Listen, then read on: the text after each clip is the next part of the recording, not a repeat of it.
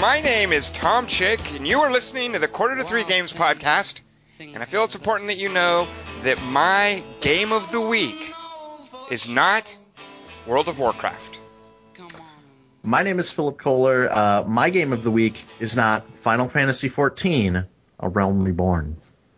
All right, well, there's two games we don't need to talk about. Although, I can almost guarantee you, Phil, the one that I mentioned will come up. I don't see how you can talk about what we're going to talk about. Yeah. With this other one coming up. You are very correct. Yeah. So, Phil, I've known your name forever, but I feel a particular kinship with you today because you and I have both recently been playing and posted reviews of WildStar. Yes.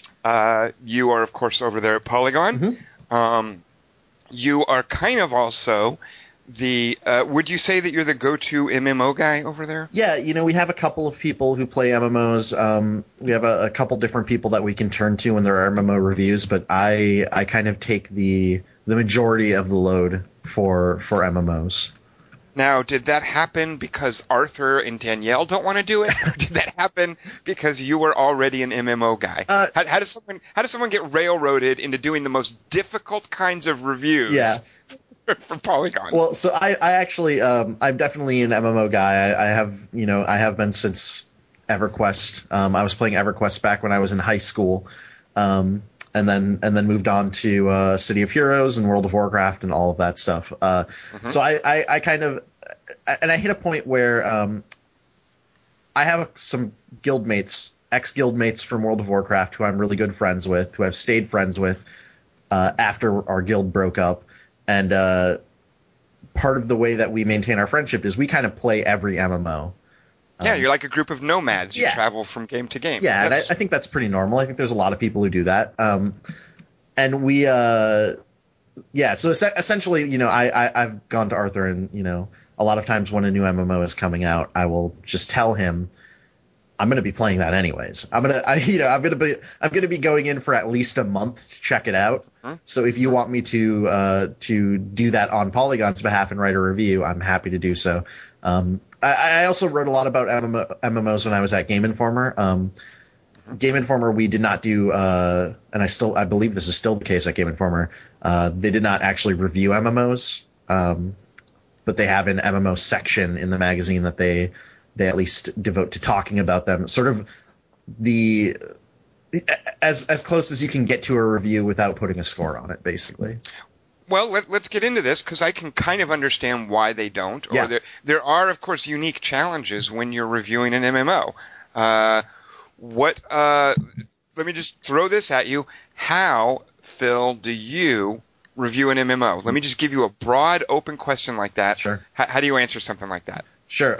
I mean, for me, and a lot of people are like, "Oh, what's the end game like?" That's their big question. For me, did you try all the characters? Did you get all the characters to their limits? Did you get every class? Right. For me, the way that I play MMOs, certainly there are MMOs where I get to the end game, and there are MMOs where I really enjoy the end game.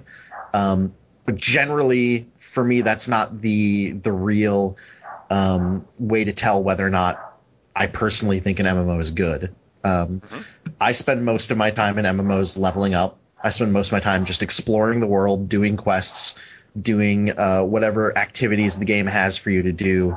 I'm interested in end game rating. I'm interested in what's waiting at the level cap. But for me, that's not the primary draw for an MMO. So for me, the bigger issue is I want to spend as much time as possible playing that content that's like the core part of the experience before the level cap. I want to spend a lot of time doing, crafting and doing the quests and doing, in the case of WildStar, let's say, the housing system. I want to play around with those systems.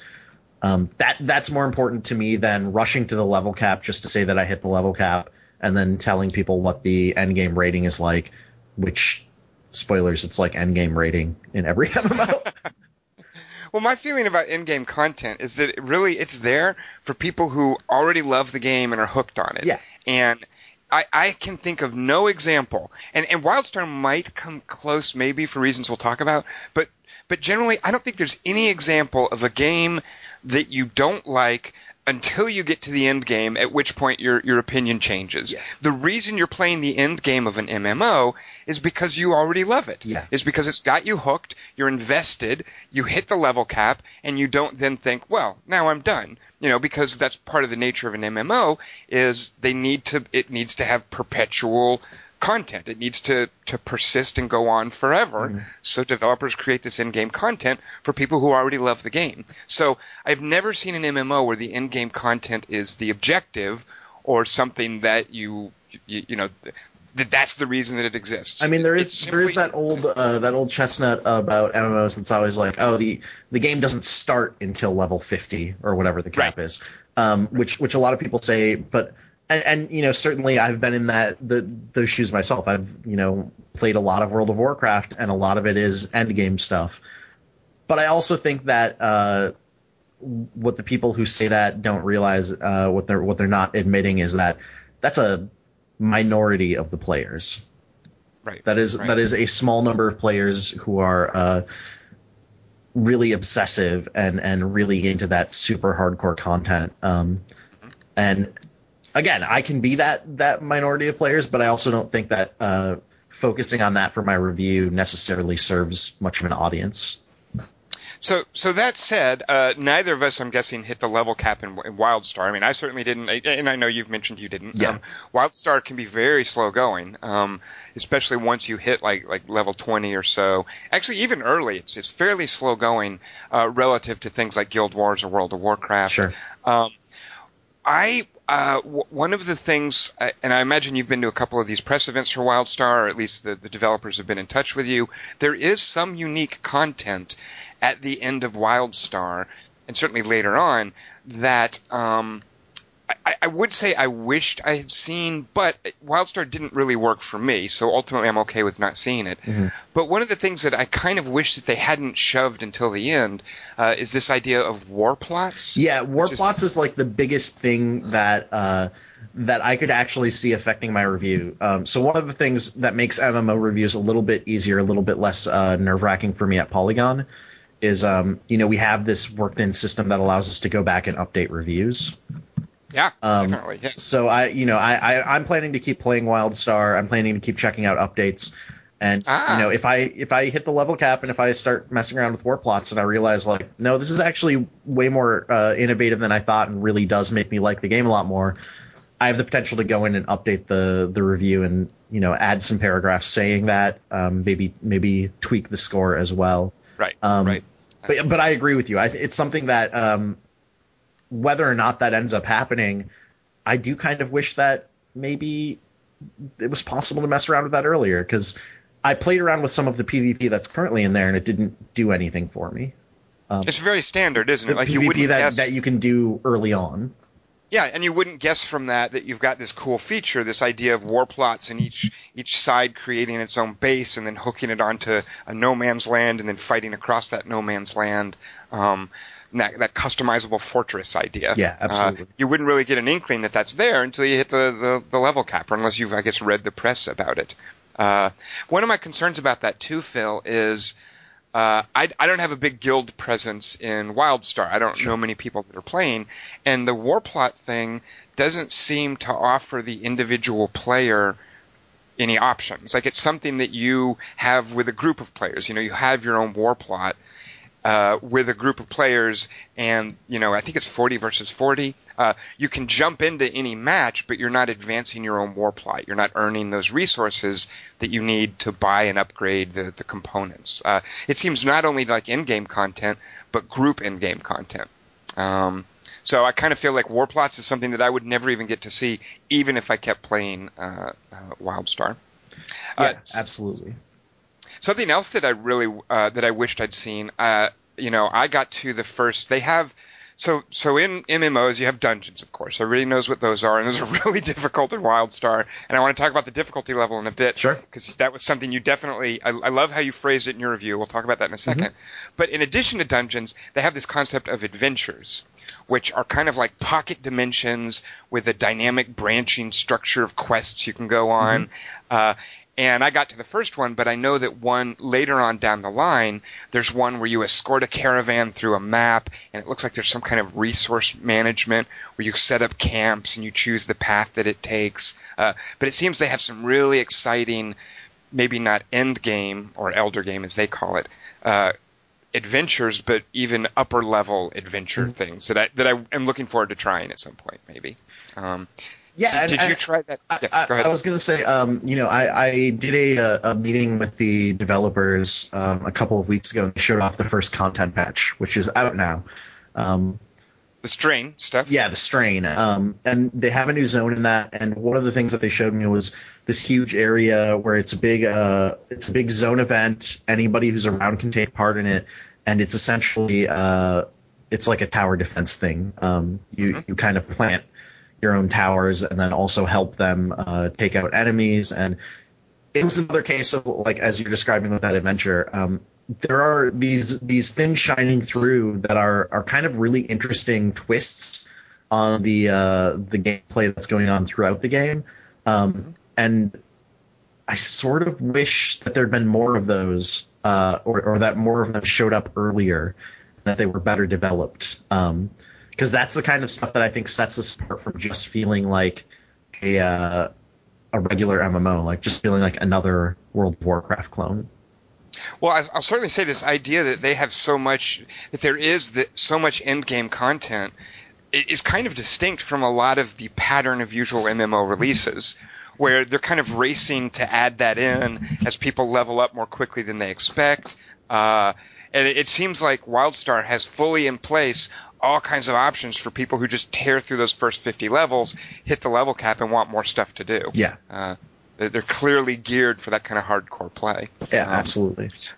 Which gets to, so then let's touch on this, because one of my complaints about the game, and one of the things that I think you and I are similar in that if you think of an opinion on a game as almost like a roof, like at a slant, and you can walk along the very top of that roof. Yeah. But then eventually, and that's when you're first playing it and you're feeling out how you feel about it, and you start to slip down one slope or the other on that little side of the roof. And I think you and I both, for a while as we were playing, were right there along the middle. Like sometimes we would go one way or the other, but I think for a while we were both along the middle, and then at one point I kind of fell off to the left side where, I don't really like it, but I think you kind of fell off to the right side where you're like, I kind of like it. Yeah, and one of the reasons. Oh, go ahead. Sorry, I was just going to say that. I mean, we emailed Tom during the process of writing the review, as we were talking about doing this podcast, and one of the things that both of us talked about in our emails was doing a lot of rewrites on this review. Yes. I think we've each written several WildStar reviews at this point. Yeah, exactly. And there was definitely, so my current review is up on Polygon right now. It's a 7 out of 10, and largely positive. 7 is considered a good game on our scale. There's definitely an earlier version of the WildStar review that is much more negative than that. And so there was definitely I agree with you. It was very back and forth for me. I ended up, as you say, I ended up deciding overall that I enjoyed most of what the game is offering. Mm-hmm. Well, and here's what I think is an important distinction for both of us. Where one of the reasons I fell off to the left of the roof and you fell off to the right is, for me, I didn't feel like there was really any pull. Like, too much of it was familiar.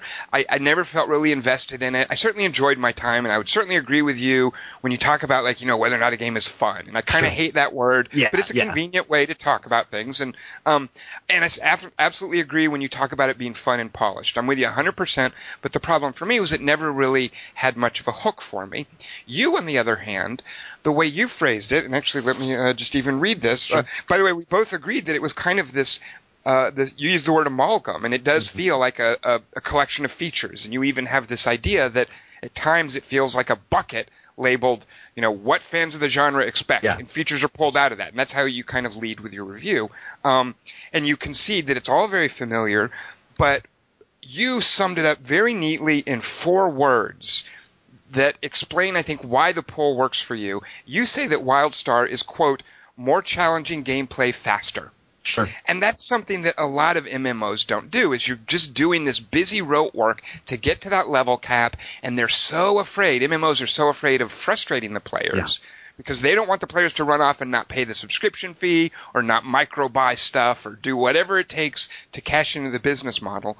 But WildStar, on the other hand, is willing to throw down various gauntlets and to make things difficult and to give players really challenging content, specifically those dungeons, earlier on. Yeah. So I think that's one of the reasons, I feel that from reading your review, that's one of the reasons you fell off the roof off the peak of the roof in the direction that you went. Yeah. I'm, again, going back to some of my previous MMO experience, like I said, I did a lot of like end game raiding in World of Warcraft, so I have this appreciation for really difficult group content in MMOs. I think really difficult group content in MMOs is some of the most challenging and most rewarding, not in terms of like getting loot, I guess, but in terms of like mechanically rewarding when you figure it out. Content in any games possible, any games that have been released. So I love that WildStar early on in some of its earliest dungeons, you're immediately put to that level of challenge that you would expect from endgame in World of Warcraft. And I would even say, Phil, all of its earlier dungeons. I have never finished a dungeon in WildStar. Oh, wow. I have gotten to where I have found it so frustrating. Oh yeah, you did. You mentioned in your review, you had the anecdote about tank disappearing, and you're just sitting around for an hour waiting for a new tank. Stuff like that, and stuff like people like there's. You can. I don't think you can ever really hold this against MMOs, but I've run into some of the biggest dicks in the game, partly because doing the dungeons in WildStar with a pickup group it can be, as you say, with any group can be a uniquely rewarding experience. But pickup groups can be such a pitfall in MMOs, in that if you get one guy who's like really bossy or who's a jerk, he can completely pollute the group. And the dungeon in WildStar are just really difficult. Yeah. And furthermore, I think I maybe set myself up for this, because one of the things that I really like about WildStar, and I didn't go into this level of detail in my review, but one of the things I really admire about WildStar is their take on healing. And I love playing support classes. So the first few times I did dungeons, I wasn't healing because it's really difficult. I was just doing a standard DPS. They are very strict in WildStar about your dungeon group must contain someone who's a designated tank, one person who's a designated healer, and then 3 designated DPSs. So when I was first playing, I was playing as a DPS guy, and eventually I got to the point where I really wanted to try a healing build.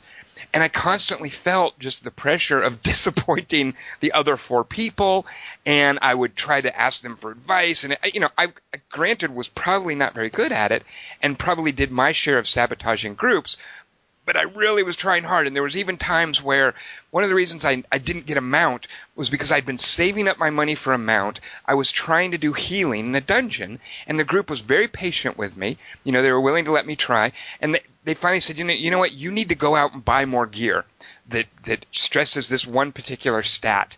And they were right. It was something that, I needed to have gear for a healing build. So I left I briefly left the instance. I went to the auction house. I spent all my money on the frickin' auction house buying things that gave me a few more points of, I think the stat was finesse, to raise my ability as a support character. And I went back in and I kept trying, and we got a little farther, but then somebody had to leave and then the group fell apart. But I just find that could be so potentially, it can go either way. It can be potentially hugely gratifying or hugely frustrating. Yeah, and I think part of the reason that I was lucky enough to have a different experience is, I randomly stumbled across a guild that somebody on my Twitter list was in on my server, and I was like, hey, I'd love to have a guild. Can I join? Join that guild, and the handful of dungeons that I've done in WildStar have all been either completely or majority of party members were guild members. So in that case, like let's say it's like, is it 4 or 5 person parties? I always get that. They're 5. It's 5 because you need the 3 DPS. That's right. Yeah. So let's say I have 4 party members that are all guild members, or rather 3 other party members and myself, and then 1 random person. even if that random person is kind of a jerk or not that good or really impatient or whatever the problem is, I've got this 3 other party members to balance it out and to keep things moving and keep it relatively fun. Right. So that was enough to make up for that and to make it a lot easier. And also, I had these guild members who, many of them had gone to the level cap already and were super hardcore players, who were able to I was able to say, this is my first time running this dungeon. Can you explain what you do on this boss? And they were very patient with me and very like, here's the things you do, here's what you and. That's really necessary in this game for your first time running through a dungeon. Like, you need to have someone explain that stuff because the boss fights, the encounters that you're going into in these dungeons are so complex. I cannot imagine a situation in which your first time going through without any explanation, you would just figure it out. You would just know what to do. Guild Wars 2, and I'm going to try to not constantly talk about Guild Wars 2 on this podcast, because Guild Wars 2 is for me the example of an MMO that does pretty much everything exactly like I want it to be. Like, sure. Like Guild Wars 2 is my just right, it's in my Goldilocks zone for MMOs. And Guild Wars 2 makes you do a dungeon in what's called story mode first. Yeah. And it sort of expects that, hey, you might play this dungeon with a pickup group and you might not have someone explaining bosses to you, so we're going to make you run it through this story mode, and then you've unlocked other ways to play it with variable paths through it. And I don't think there's any of that hand-holding in Guild Wars, in WildStar. And I distinctly remember, trying some of these dungeons with just mute pickup groups, and it completely falls apart, versus trying a WildStar dungeon with one guy who says in chat, okay, do you guys know how this boss works? And somebody says no, often me, and then he explains it. And it makes a huge difference, and you can sort of see what the developers are doing, what they expect of you, what unique gimmick the boss is going to have. One of the things one of my guild members used for the dungeons that I found incredibly helpful and was kind of like, oh, I sort of wish this had been built in. It's something that actually World of Warcraft very recently, like in the last 2 or 3 years, added to their game, which is he essentially had a mod that we would get to a boss, he would target it, he would press a button, and then it would put into chat, here's the strategy for this boss. And it just lets you know, like, when the boss does this move, you need to stun. When the boss does this move, you need to get out of the way. And in a lot of ways, if you're not familiar with MMOs and you hear that, you might think, well, that, what's the point? That's taking all the fun out of it. But the fun in MMOs is the execution. It's not in figuring that stuff out. It's not in your group wiping 5 times before you figure out the basics of how to do this stuff. So that made it much more approachable as well. We were able to just go in and have some idea of what we were doing at least. The fact that you put it that way, Phil, it says to me that you're a very specific kind of MMO player. Sure. Like, because I kind of feel, I agree with you, the fun is in the execution, but I also want the fun to be in the discovery. Sure. And for the most part, WildStar is like that, like any other MMO. But the dungeons, definitely not like that in WildStar. Yeah, and they are not looking for you to discover it organically and figure it out on your own. Yeah, and to be clear, that is very much my World of Warcraft raiding experience talking there, where I'm like, there is some, like I said, like I previously, there's something really really fulfilling to me about working together as a group to overcome this really challenging encounter and having it be something where every party member does their part perfectly. That said, that's part of what pulled me into WildStar. Another big part of it is the exploration, is the stuff outside of dungeons, the exploring the world, and in particular, we should probably talk about the path system. Okay, because I think you were a bit more or I think that worked a bit better for you than it did for me.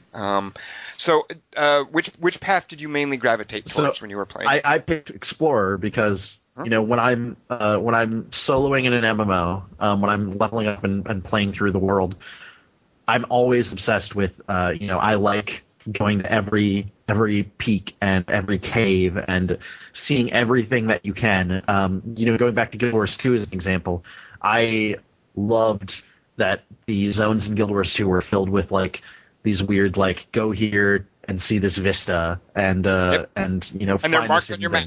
the map always shows you, hey, here's a cool place you can get to, but you might have to do some puzzling it out to figure out how to get up here. Exactly. Yeah. So the Explorer path in WildStar is very similar to that. Is very focused on finding secret paths, doing some sort of weird MMO platforming stuff. And I loved it. I loved being pulled through the world that way and being like constantly pushed like in a bunch of different directions of like, there's stuff over here, there's stuff over here. And it was a nice break for me from the regular grind of quests as well. Right. It provided a very nice break from that.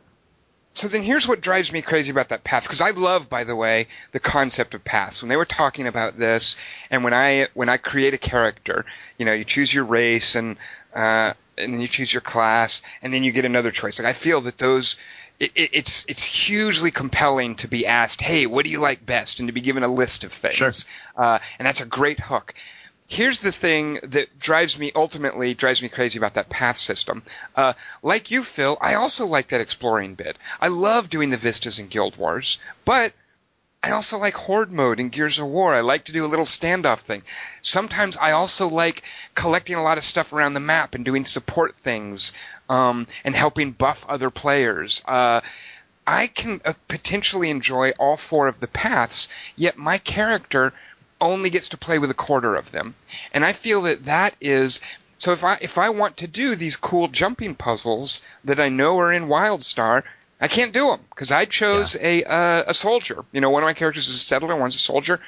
I can't do those. Why do they want to close that off to some players? So that's interesting. That was actually a complaint of mine as well. I definitely, there were certain points where I was like, as much as I loved the path that I chose, there were points where I was like, oh, I'd love to be a scientist right now because there's clearly a thing here that you can interact with, and I want to know what it does. Yeah, it's always in your face. You're always seeing, hey, here's what the other players are getting to do that you can't do. It's funny. I was actually so they announced WildStar. Oh gosh, it must have been 5 years ago at Gamescom. I was actually at Gamescom covering that announcement for Game Informer at the time, and they announced, they led with the path system as their big lead in of like, we recognize different people play MMOs for different reasons. We want to create a game that kind of caters to what your reason for playing is. Here are the different paths we have. That was literally my first question to them immediately was like, okay, but what if I pick one path and then I want to try something else? Why can't we just switch at any time? Can I guess what they answered that with? Yeah, go ahead. Did they then say, well, that's what alts are for? You know what? Was that kind of their approach? There were two answers. That was one of them. Okay. You were dead on. That was one of them. They're like, well, you can start a new character. Then there's all this content for you to explore as your alt that, even if you're doing the same quests, you have all this new content, which, sure, all right. Their other one was, it's meant to encourage grouping. It's meant to say, like, if you want to do the scientist thing, maybe group up with a scientist, and then you can both do it together. And it is interesting, when you group up in WildStar, it shows your class and your path, and it's meant to but I cannot imagine, unless you're like playing with someone in the same house, and you're leveling up together the whole time. I can't imagine grouping up with someone specifically to do certain path content. Maybe there's stuff at the end game or later in the game that encourages that more heavily. But I agree. I definitely, and I mentioned in the review, I would have really appreciated the ability to switch. In the end, I forgave it. I think A, because I liked the path I chose so much, and B, because there is, in each individual path, there is so much content. There is just, like with Explorer, there was just tons to do in every zone. So here's another thing that kind of drove me crazy about paths. I agree with you. There's lots of content. They give every path, every time you come into a new zone, whatever your path is, you're going to be confronted with, hey, here's a bunch of stuff just for your path. What I kind of realized, and I must have gone, 8 levels up into my path before I realized, hey, wait a minute, is looking at the rewards, because you can click forward and see on your little leveling screen, here's what you just unlocked. You can click forward and see what you're going to unlock your next level, and the level after that, and all the way up to the level cap. I finally looked through all that and realized, wait a minute, all I'm getting for this are little cosmetic things for a generic, for the same soldier costume that everyone else gets, as well as that final, you can slot a skill I forget if it's an 8th or a 9th skill, but you get a final skill that is related to your path. And some housing doodads, I guess. So I completely agree with you there. And there was actually, again, going back to some of my earlier drafts of WildStar, there was actually a moment where I try not to suggest what developers should do. Right. Because, I'm not a developer. I don't have a clue. But there was definitely in one of my drafts, I had the suggestion of I kind of wish that the paths, gave you experience points towards your regular levels. Oh, right. Because it definitely, like I said, it was a when I was doing Explorer stuff, it was a nice break from doing the regular questing content, but to some degree, because those rewards that I was getting for Explorer levels, and for Explorer experience those rewards were not that interesting. I had to kind of get what I wanted out of that experience in and of itself. And then I always had to look at, realize well, I've spent an hour doing Explorer stuff, but I could have been leveling up and getting closer to that level cap. Especially because, as you said, the leveling is so slow. I think it could have actually been aided a lot by having the Explorer or having the path content go towards your regular levels. I think one of my theories, Phil, is I think they expect that your main leveling is slow, but your path is something that, because you're only getting levels in your main character every so often, but you're also getting levels in your path every so often as well, it makes leveling feel twice as fast. Sure. That doesn't work for me when one of the levels I'm getting isn't earning me anything substantial, when it's a segregated system. One of the things I so admire about Guild Wars is whatever you're doing there, whether it's PvP or whether it's crafting, all of that progression goes into the same bucket. Yeah, which is your main character level. Not to turn this into a Guild Wars love fest. So I'm a big fan as well. But yeah, and the other, the other big thing for me in Guild Wars is, even if it's lower level content, even if you're in a zone that's level 1 and you're level 40, it just warps you back down to level 1, and whatever you're doing, you get actual experience, meaningful experience towards your main level cap. And it's adjusting the gear you find to your level, and it's very friendly. So here's actually something that you made me appreciate one of the features in WildStar a little bit better for this. So in Guild Wars, as you mentioned, it's always relevant to go back to earlier areas. And Guild Wars is very cool about, even though you've out-leveled an area, hey, you can always go back and do cool stuff. That's how I was looking at what are called challenges in WildStar. Every now and then you just kill something and it starts a challenge. And most of the times when that would happen to me, I would realize, there's no way that I'm going to kill 20 of these genies in 2 minutes. I'm not that good at the game yet, so I'll just come back later and do that, when I've leveled up some. And I was thinking of the challenges as a way to pull me back into earlier areas, because then I would go back and do them, and I would unlock, you get a little a slot machine. Sure. Where you get a variety of rewards. In theory, that's what I thought how that would work. In practice, I am not interested in going back to earlier areas just to do challenges. You called those out as another example of this idea of rewarding players for better skill levels. Mm-hmm. If you are really good enough, if you're competent enough in your ability to manage combat that you can kill these 20 genies or whatever in 2 minutes, here's a special reward. Yeah. So I was thinking of those as a way to keep the earlier areas relevant, but I think you rightly called them out as a reward, or basically, as you put it, more challenging gameplay faster. Yeah, I mean, so the reason I would say that, it's not really meant to keep older areas relevant per se is because even if you go back and do those challenges in old areas, which I certainly have, it doesn't up the rewards to your current level. So it doesn't scale. Yeah. Right? So you might be getting some housing stuff that you wouldn't get anywhere else. But in terms of you can get bags, right? But those bags are going to be smaller slots than whatever you're getting at the current level zone. Or even you generally can get gear, but it's going to be lower level gear. Yeah, exactly. And that would be the hardest thing to get, and you eventually won't care about whatever it is because you've out-leveled it. I kind of came around on challenges. It's interesting because when I started out, I was really put off by them, and I think what did it for me was when I saw a challenge start, my immediate thing was well, I need to win this immediately. I need to. So I wasn't taking it as a bonus challenge. I was taking it as another quest, as like an extension of the quest system. So I would, I would try desperately to beat this challenge, not pull it off, and then get really frustrated and kind of want to quit. And what I eventually came around to was what I talk about in the review, was seeing it as like, oh, this is something that rewards skill. It also rewards grouping if you're doing quests in groups, and it's like, these are quests you can solo, but if you're in a group, you're probably going to do this challenge and do much better at it. Right. And it became something where I started taking on these challenges, not because like I knew I was going to complete them or thought I should be able to complete them, but because I wanted this opportunity to show off, like, I've killed these 10 mountain goats in every MMO ever, for 15 years. I should be able to do it way better now. I should be able to kill them in this time limit, or I should be able to kill 20 of them in this time limit. So it became a thing of, outside of the dungeons where it's super difficult because, you have to do everything perfectly. Here it's an optional thing, but there's still a reward for it. I really liked that. Now here's another of my problems with the game, and it touches on what you're talking about with grouping.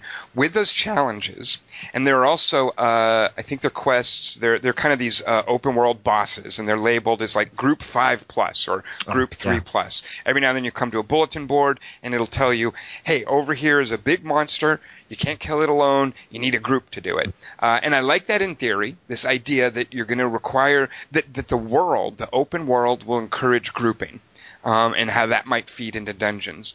But in practice in WildStar, my experience with that, whether it's the challenges or those group monsters, was, for the most part, it doesn't require grouping in the sense of getting characters to work together. It requires grouping in the sense of getting some brute force DPS Zerg mass, whether it's 2 characters or 5 characters doesn't make any difference. But as someone who really wanted to dig into the healing system in WildStar, and I cannot stress enough how much that could have been a huge hook for me, because the healing in WildStar feels so distinct from other games, and as a guy who likes playing a support class, I really admired that. I never got the opportunity to use it in the open world. If we came to one of those challenges, or we came to one of those Group 3+ or Group 5+ boss monsters, nobody ever really needed me to heal. Yeah. I just needed to be in my DPS configuration. So nowhere in the open world did my favorite thing about WildStar, namely this cool healing system, ever come into play. It was only when I was in those prohibitively difficult dungeons, and granted the adventures, which are kind of like the dungeons but more forgiving, more open. I feel like they really put all their eggs in this Trinity basket. Yeah. Healers, DPSs, and tanks. But they don't really require you to use that except in the dungeons. Sure. The open world is all just DPS Zerg through the content. And maybe that changes later, but I felt like I was getting locked out of playing the way I wanted to play. One thing I will say, one good experience I had with some of the world bosses that you're talking about, and I certainly agree with what you're saying. I think for the most part, most players approach it as just DPS Zerg, and that is mostly my experience as well. I had a couple of really good experiences where I would go to a boss. This is usually when I was playing late at night and, there weren't a lot of people around. I would go to this world boss, just like me and one other person there, and I would send them a message and say, hey, do you want to group up and fight this boss? And I had a couple of good experiences where the person's, messaged me back and was like, I'd love to help you. I'm only in healer mode, though. I have all my healer skills and healer gear equipped. Right. And I would just be like, well, I'm DPS. This is technically a 3-person boss, but if you heal me, if you're really good at healing, I think we could probably do this. And those ended up being really tense, really fun battles where I had to use my skills. I had to dodge out of the way of all of their moves perfectly. And the healer had to be really on point with keeping me topped off.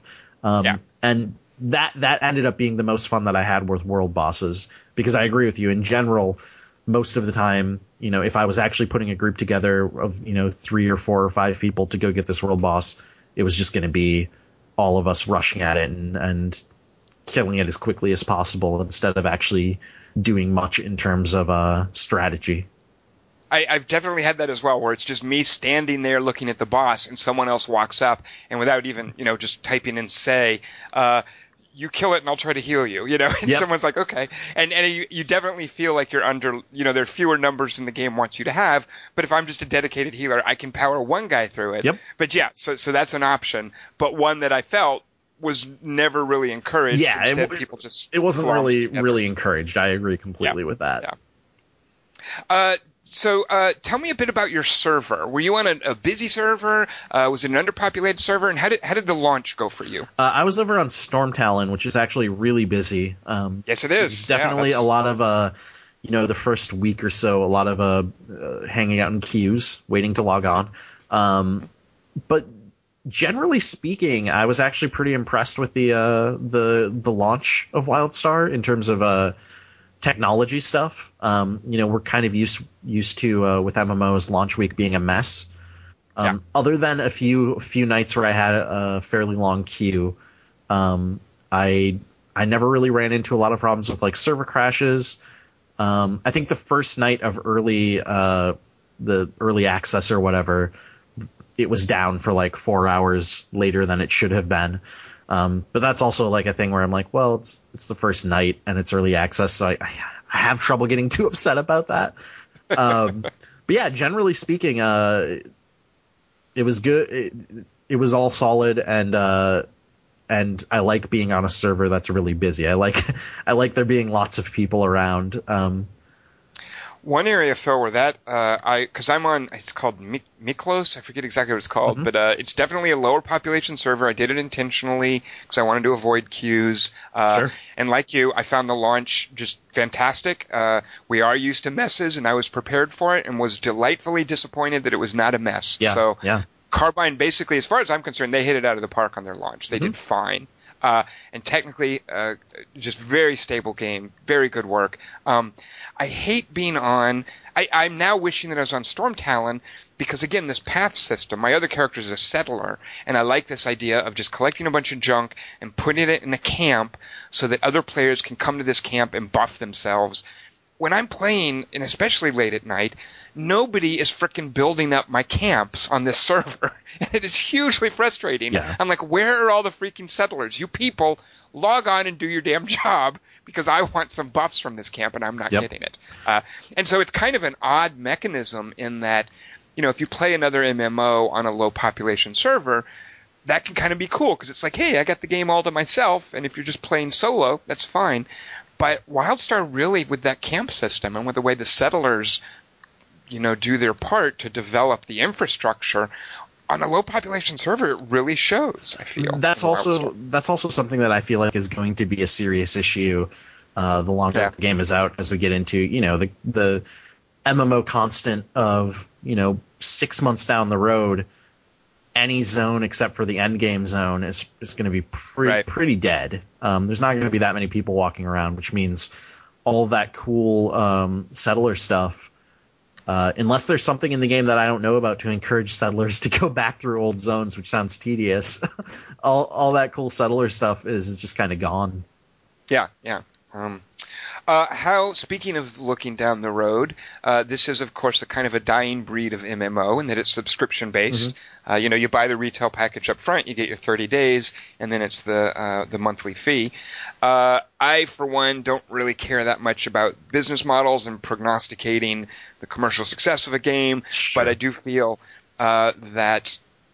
Well, how do you feel about WildStar's prospects as remaining a subscription-based MMO? Because a lot of the conventional wisdom and a lot of the kind of the internet sniping is, these guys will be free to play in a few months. Yeah, I mean, what are you feeling, sir? I sort of feel similarly in that I guess I don't consider myself like a great business expert, so I'm not necessarily the right guy to decide. What I will say is, it seems like from early buzz and from how much people are playing and talking about it, it seems like they're doing fine.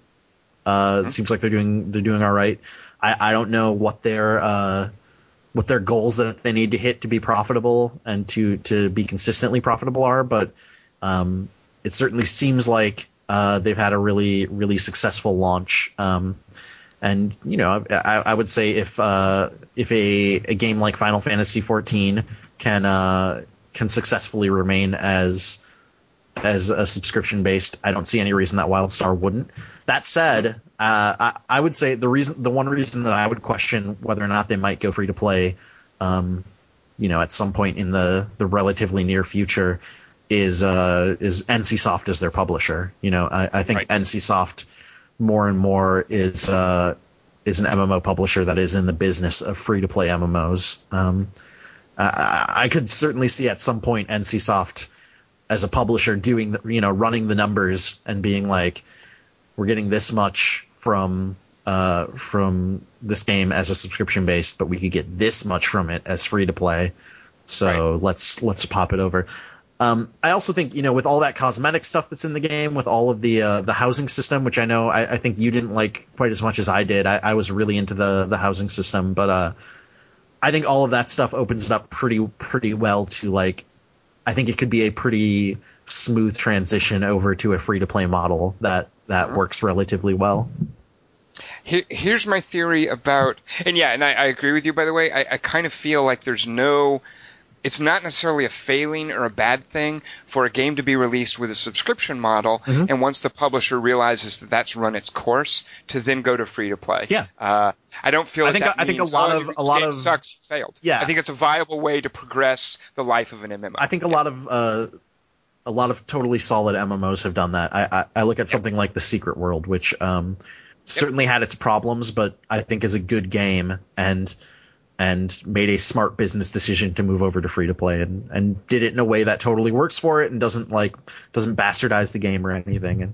Exactly. So let's talk about the housing, because here's my theory about people who will or won't like the housing. Sure. I'm gonna quiz you now, Phil. What is dadgummit? I can't think of the name. What are those Nintendo games where there's the little dog guy? Animal Crossing, is that? Animal Crossing, right? Sure, my theory. Sure. My theory about housing is that the people who don't hate the housing, the people for whom the housing in WildStar works, the people who like that thing, are people who like Animal Crossing. Phil, do you like Animal Crossing? I'm going to blow your mind. I actually am not a big Animal Crossing fan. Whoa, because I loathe Animal Crossing. I cannot stand those silly little talking animals and the pointlessness of it all and aimlessness. You hate joy is what I do hate joy when there's no gameplay. Sure. I need some gameplay beneath my joy, I'm afraid. That's actually why the housing system works for me so well. And that's actually interesting. Is normally I completely agree with. I apologize. I'm trying to look up what it is that you said exactly. You phrased it quite well. Housing is as inconsequential as housing in every other MMO. Which I completely agree. Most MMOs, it's not a thing that matters to me. It's something that I'll maybe mess around with for 10 or 15 minutes and then I'm kind of done with. And by the way, I think there's a reason that World of Warcraft doesn't. Wait, does World of Warcraft still not have housing? It does not currently have housing. Yeah, and I think there's a reason, because Blizzard knows, this really isn't a great use of our resources. Sure, yeah. I think Blizzard is onto something there, but so go ahead. Here's the reason that it works for me more in WildStar is there is all of the regular housing stuff of just like, picking items and designing your space and being able to show that off with other people. What works for me is what was it called? The fab kits. Right. And the way that fab kits work is, instead of like a decoration or something, there's an actual, like, you're essentially morphing a plot of your land into something bigger. So as one example, I got like I think it was called a Meteor fab kit. And I might be misremembering the name, but it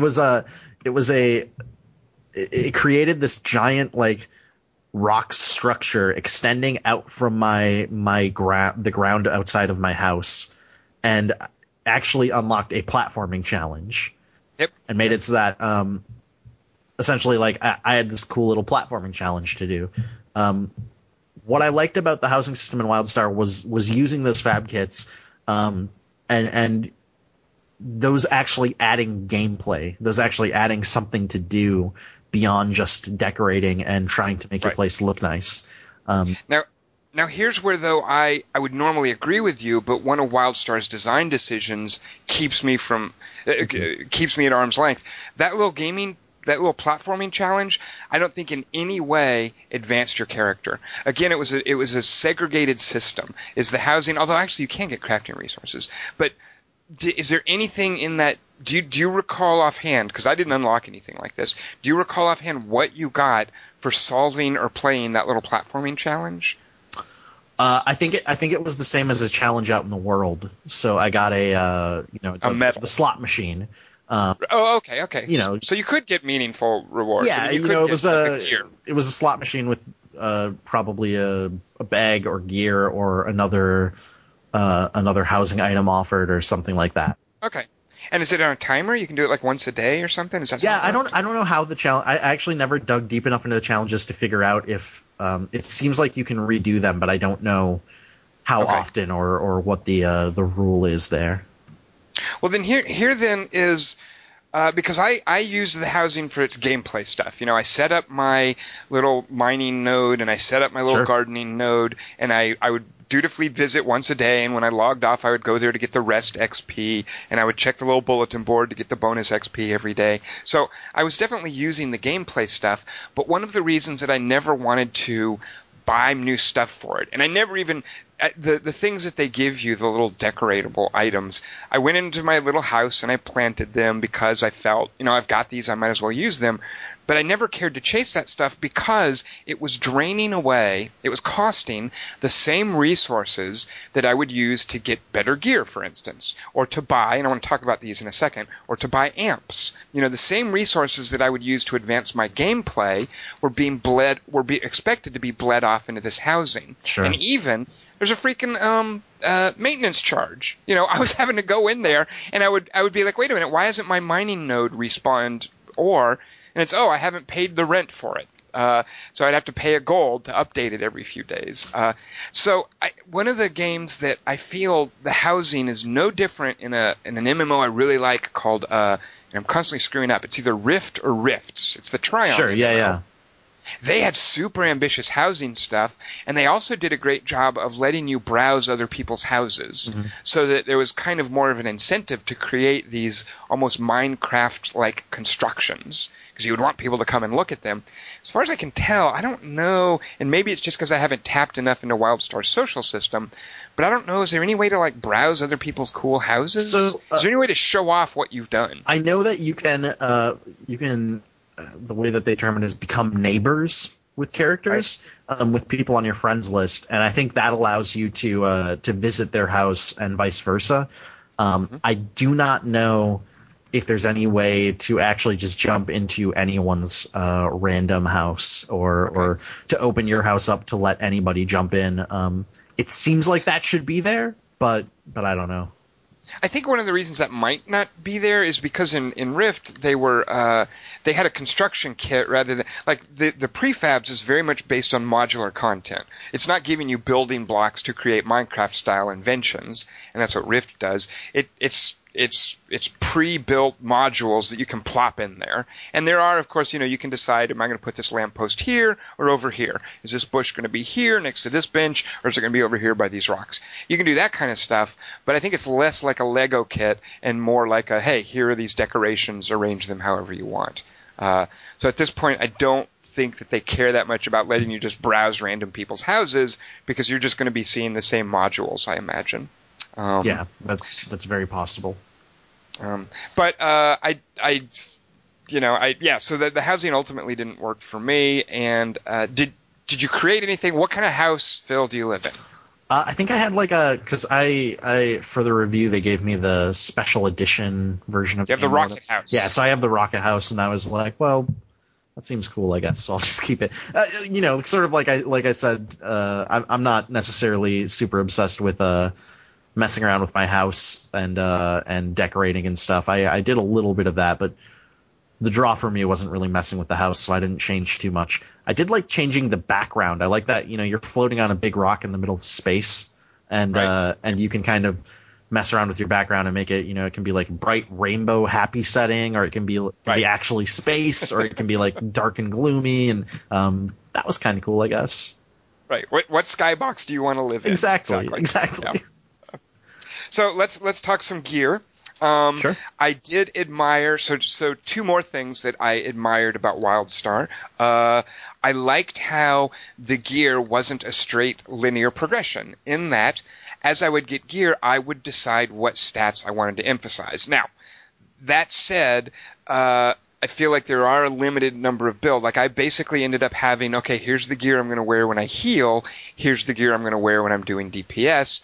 Eventually it got to a point where any time I found gear, I just knew exactly what stat I wanted it to emphasize. Mm-hmm. So sometimes I might find leveled up gear, but I wouldn't use it because I'm more concentrated on gear at this level that helps this stat. My biggest concern with the gear, honestly, I actually found a friend had linked me to a screenshot that I kind of like kept off to the side while I was playing that basically said, if you're this class, here's the stats you need to emphasize, and then for different builds. So, if I was playing a warrior that was focused on DPS, here are the two stats I need to focus on. Mm-hmm. My biggest concern was that I needed to have that because the stats are like this weird, like, they're non-traditional MMO stats. It's not just like strength and intelligence. Right. It's like this weird, like finesse and moxie. Don't forget your moxie. Moxie. Oh, yeah. It's like I don't really know what that means, or like why is it that moxie helps with healing but not with tanking? Like I don't know why that is. Well, Phil, that's because that tanks need grit. They did have those crazy names. Yeah. Yeah. So it was just a. I mean, that's a minor complaint in the scheme of things, but it was something that definitely added another layer of, particularly for a game that, as we've mentioned, asks a lot of the players, wants you to be really, really talented and really good at what you're doing. And part of that is having the right gear. Right. It adds this extra layer of obfuscation to dig through before you can get that correct gear. To be fair, though, and as a guy who loves his tooltips, like I love being able to read up on the stats of something, that you have to dig, but I think the tooltips do tell you, okay, your grit improves your health.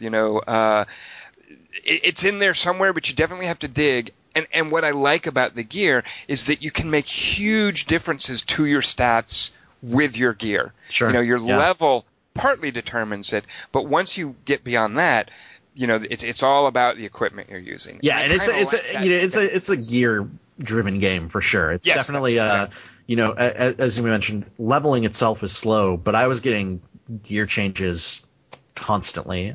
Pretty much I would be switching out some piece of gear on my character once every 10, 15 minutes. And I think it looks good too. I think the gear I think the gear and the world look good. I don't like the character models very much. You did mention that, and I love that you raised that issue, but I was totally okay with the cheesecake factor, and sure. I think the dudes look as ridiculous as the chicks, and I do love that you called that out, and I love that you linked to that post. So I actually, and I mentioned in there the. It's not just the girls for me. It's not just the women characters. It's the male characters as well. I wasn't super excited about either of them. Right. It's very, the cartooniness of it kind of is in opposition to how challenging it wants to be and how it does want to cater to a more hardcore crowd. I find that this weird juxtaposition is, hey, look how playful and Ratchet and Clanky the graphics are, but on the other hand, these dungeons are going to kick the daylights out. Yeah, that is a little weird. You're right. There's this weird, like, it's a very lighthearted, sort of goofy tone to the game in general, but the gameplay itself, it's pretty super serious. You need to be on point. So as we're winding down, one of the things that when you guys covered what's the Skyrim Online thing? Elder Scrolls Online. Yeah. You did a review, I think it was with Griffin, where one of you is the perspective of the seasoned MMO player and the other is the perspective of more the casual newcomer. For WildStar, you just took it on your own. Mm-hmm. It's just a review by you. Since we don't have the voice of the casual newcomer in your review, how friendly do you think WildStar is for new players? Yeah, that Elder Scrolls Online one was actually Justin McElroy. Justin. Yeah. That's a really tough question. I would actually say I would actually say I don't think WildStar is very newcomer friendly at all. It's just because, as we've mentioned, it expects so much of you. Even I think in the solo content, it's not like the solo questing is super difficult, but I think it's harder than the average MMO. And then you add in challenges on top of that, and it's also something where the game, as soon as you log in, it is throwing so much at you. There's so many things popping up on the screen everywhere. The UI is very cluttered, in a way that, like, I think the game just expects anyone coming into it to be somewhat familiar with the genre. I feel like there's not a lot of room given for, if you're not a huge MMO player, if you haven't played many MMOs previously, we're just going to ease you in. And even, like, I think the skills are like that too. Like, I love this idea of you're eventually gonna get a whole bunch of skills. You just pick whichever 8 you want. It really expects you to want to read those tooltips and want to get different kinds of damage and targeting. And you need to, you need to build up by leaving it open, by giving you the choice of, like, you can only have 8 skills, but you're choosing what those 8 skills are.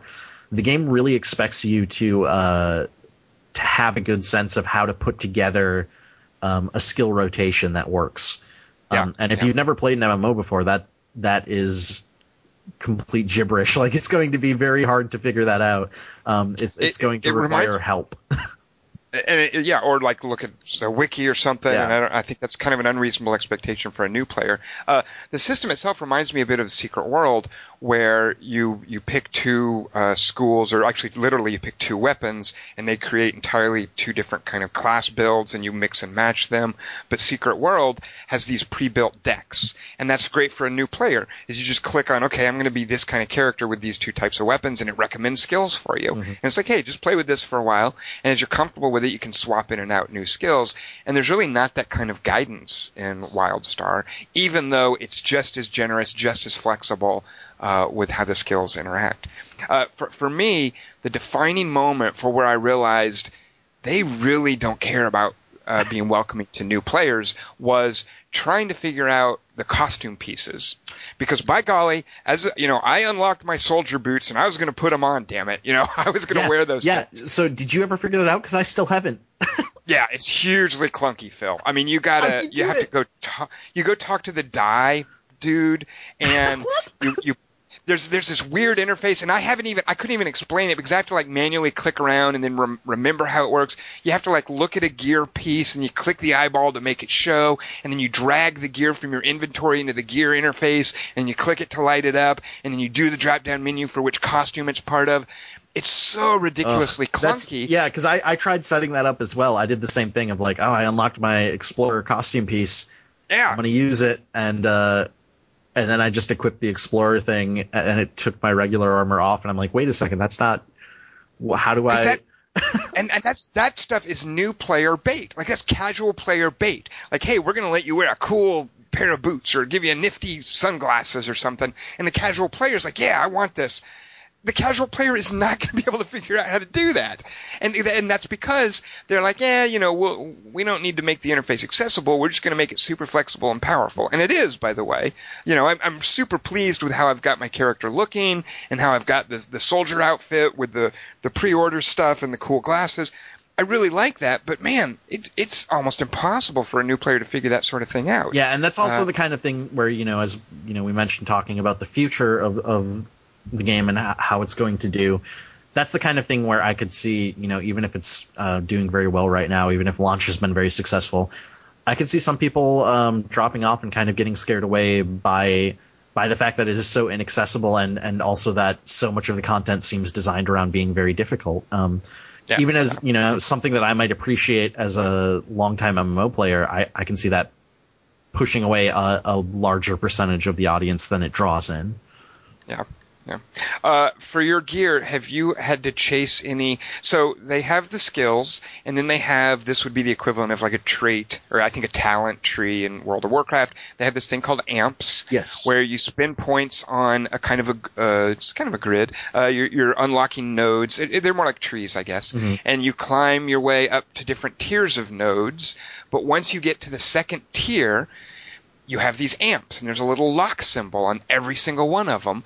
But if you find these items in the world, you can unlock ones. Mm. The cruel thing is that on each locked amp, you can hold your mouse over it and it'll tell you what skill is under there. So you can look at potential character builds. You can look at cool ways to tweak your skills, but until you find the item in the wild, you can't use that except for if you go to the auction house. Yeah, I was going to say, it seems like a very economy-focused thing. Very exactly. Much. Exactly. And I was okay with this, Phil, because I had gone to the auction house and I bought stuff for healing gear, and I was like, okay, this is a resource sink, fair enough. But the most obvious healing builds, and they're very clearly desirable ones, I went to the auction house, and most of the amps were going for, a few copper. Nobody wanted them. Some of them were maybe a gold or whatever. Those really good amps were like 10 gold. And I didn't have that kind of money. Like, it seems like not only is it a resource sink, it's an example of this like wealth inequality. Like, sure. Only hardcore players are going to have the money to really make the good builds unless you stumble fortunately across the amp that you want. And I found some nice amps, but not for the class I'm playing. See, I've always appreciated that you're willing to fight against social injustice in MMOs and inequality. No, the thing about the amp system that I find interesting is, and I think why it didn't bother me too much is, to me, the bonuses that you're getting with these amps seem with each individual amp, I should say, they seem kind of minor. To the degree that when I look at that, what it strikes me as is, this is another system that's meant for the hardcore. It's meant for the end game. It's meant for, if you want to be doing end game raiding, you're going to have the perfect build using these amps in the perfect way. So for me, I've just kind of been, as I get into my 20s and my 30s in the level range, I've been finding random amps, and I've just been unlocking whatever I find. And then whenever I find amps for other classes, selling those on the auction house, right, and trying to build up a little bit of extra gold that way. But in general, I'm just kind of treating it as I'm not going to worry about this too much, unless or until I hit level 50 and start thinking like, okay, maybe I want to do some of the end game stuff. And then start looking into a build and start looking into how much that would cost, because I feel like at that point I'm going to have more money. I'm going to get more out of having the correct build. Right. And I'm probably going to actually need that correct build to actually do any of the content. Now, I would totally agree with you, Phil, but I'm at 26, and there are amps that, I have amp points stored up because I want to be able to get to that tier 3 amp as soon as I can afford it. So I do feel like you're right as far as how they expect it to fit, but as a guy whose my highest level character is 26, and that's not super high, I really want a certain amp right now. I'm the kind of player who, I've got my nose pressed against the window at the amp store, at the auction house, and I really want that one amp, and I can't afford it yet. Yeah. So, but maybe it's just an example of me getting ahead of myself. Maybe I'm really not supposed to have that one yet, in which case, fair enough. But it's hard. It's hard. It's it's sitting there. It's showing every time you open that menu. It's right there in front of you. You want it. I understand that. And to be fair, that's a legitimate kind of pull. Like, if I liked the rest of the game well enough, that would make me want to keep playing. Mm-hmm. That's the sort of thing, put some shiny in front of the players that they can't have yet, that they have to work towards. I think that's a huge ingredient in any successful MMO. So if I liked WildStar more, I would love that mechanic. I would love this idea that I really need to save up my gold to buy that amp for my character build. But, for me, it doesn't have the support structure in the rest of the game to make that really work. Instead, it just comes across as frustrating to me. Yeah. Do you get lots of gold seller spam in your mailbox? I do. I have never seen that before. I've seen plenty of tells, but I am constantly getting mail spam, which is weird. It's the weirdest thing, yeah, because I'm used to, as you say, in MMOs, when the gold sellers come in, it's they're private messaging you. Getting it via mail is very strange, and I don't know why that is. I don't know if there's something in the game that allows you to like mass mail people easy or something. What I will say to give Carbine credit, they have built in. You can just report spam directly from your mail, which is smart. So every time I get one of those, I can just click that button and it deletes the thing and it's reported and it's all good. Because previously, I think that was something they added at some point because at first I was just getting spam and I would just delete it without even reading it. And then they started doing tricky little things of including some crappy, like 1 copper piece item in the mail so that you couldn't delete it. Because you'd try to delete it and it would say, there's something attached to this. You better open it and take the item, which is how it works. But now you can instead just hit report spam and it deletes it with the item and everything. Yes. But it's kind of fascinating to watch the gold sellers. There's something ingenious about that, about like, oh yeah, we're going to include an item so that they really have to open it. Ugh. And it seemed like the common item was some kind of like super cheap ration or something. Yep. So for whatever reason, that was the baseline cheapest thing that you could stick into mail to try to spoof the delete system. Yeah.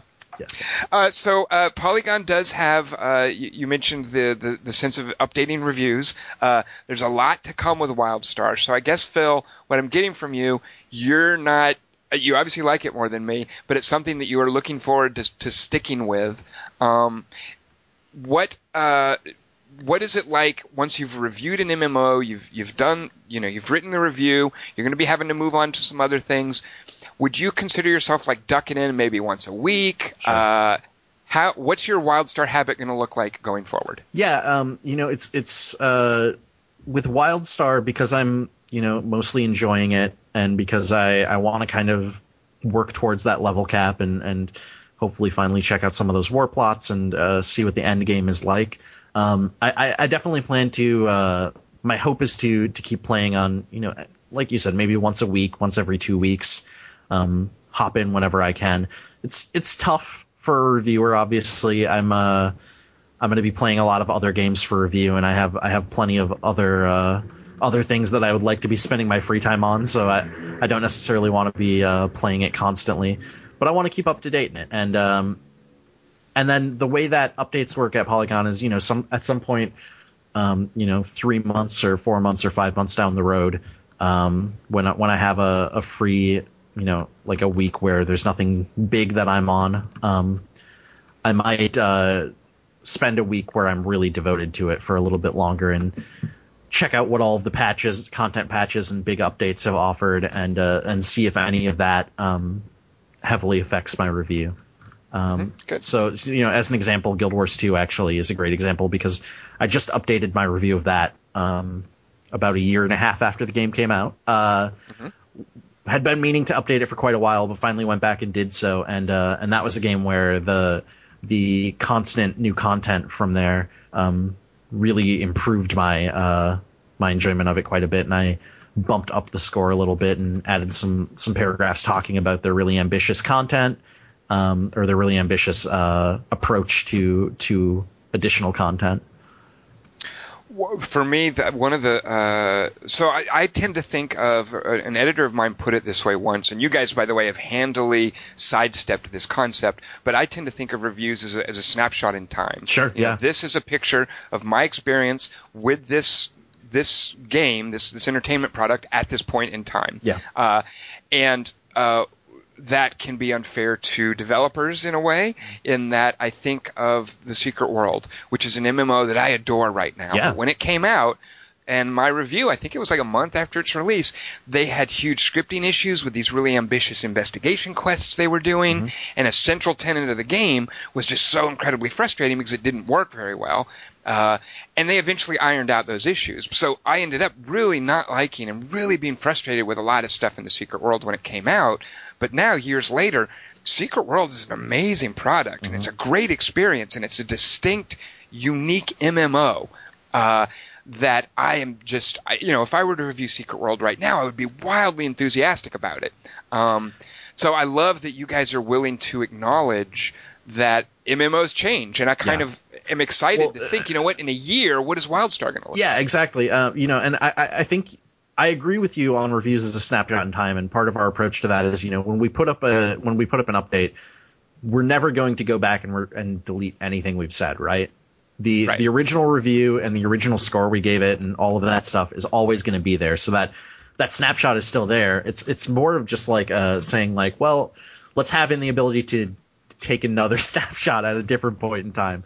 You're making a moving picture instead of a still photograph. Yeah, and it's just acknowledging, and it's not just with MMOs, right? But it's acknowledging in general that games now, we're in this era where games are constantly being patched, constantly having new content added, whether it's paid DLC or free updates, and games as a static thing that it's released and then that's what it is. That happens still, but it's much rarer. So exactly, yeah, it was definitely a big point for us with Polygon was just having something to acknowledge that and to not act like it was just like, well, this is the game and this is how it is forever. Because it just doesn't happen much anymore. Right, and that's one way that games are so completely unique from, say, movies or books or other forms of entertainment. Yeah, and I think that's I think that's part of why when we announced that we were doing that at Polygon with reviews, I think there was some blowback from some people related to that. There was people who want to see, they're like, well, reviews for a book or a movie or anything else, they're sacred, right? It's like the review comes out and that nobody would ever go back and change it. And it's like, that's true, but also, the movie itself and the book itself and et cetera are not going back and getting changed either. So there's it's worth acknowledging that thing that makes our medium really interestingly unique. Right. Yeah, and I would love to see other sites adopt that. I mean, I certainly continue to write about games like Secret World, but I'm on record as saying I don't like Secret World because that's generally the way. I gotta say, I really need to get back to Secret World. Secret World is doing so well. I had the same thing as you when it launched, which was like I kind of loved the game in theory, but the tech problems kind of eventually pushed me out. The really cool thing about Secret World, Phil, is that it is an excellent solo game because of that horror theming. Mm-hmm. So if you're playing and there's no one else playing, it's not really the liability it is totally. in a lot of MMOs. Totally. It just adds to it. And just the flexibility of that combat system and this is, again, what sets it apart from WildStar. WildStar feels so familiar to me. Secret World, like, being unique is such an important asset for an MMO. Like, having this world that feels like no other world in any other MMO. Yeah. And I have to say, Phil, Season 2 of Guild Wars 2 just started. Yep, I definitely need to get back in that as well. So I finished my WildStar stuff and immediately jumped back into Final Fantasy 14 because that's my, like, go-to. I'm a fiend for that game. But Guild Wars 2 is next up on the list, and Secret World is on my, like, I really want to get back to that. I don't know when I actually will.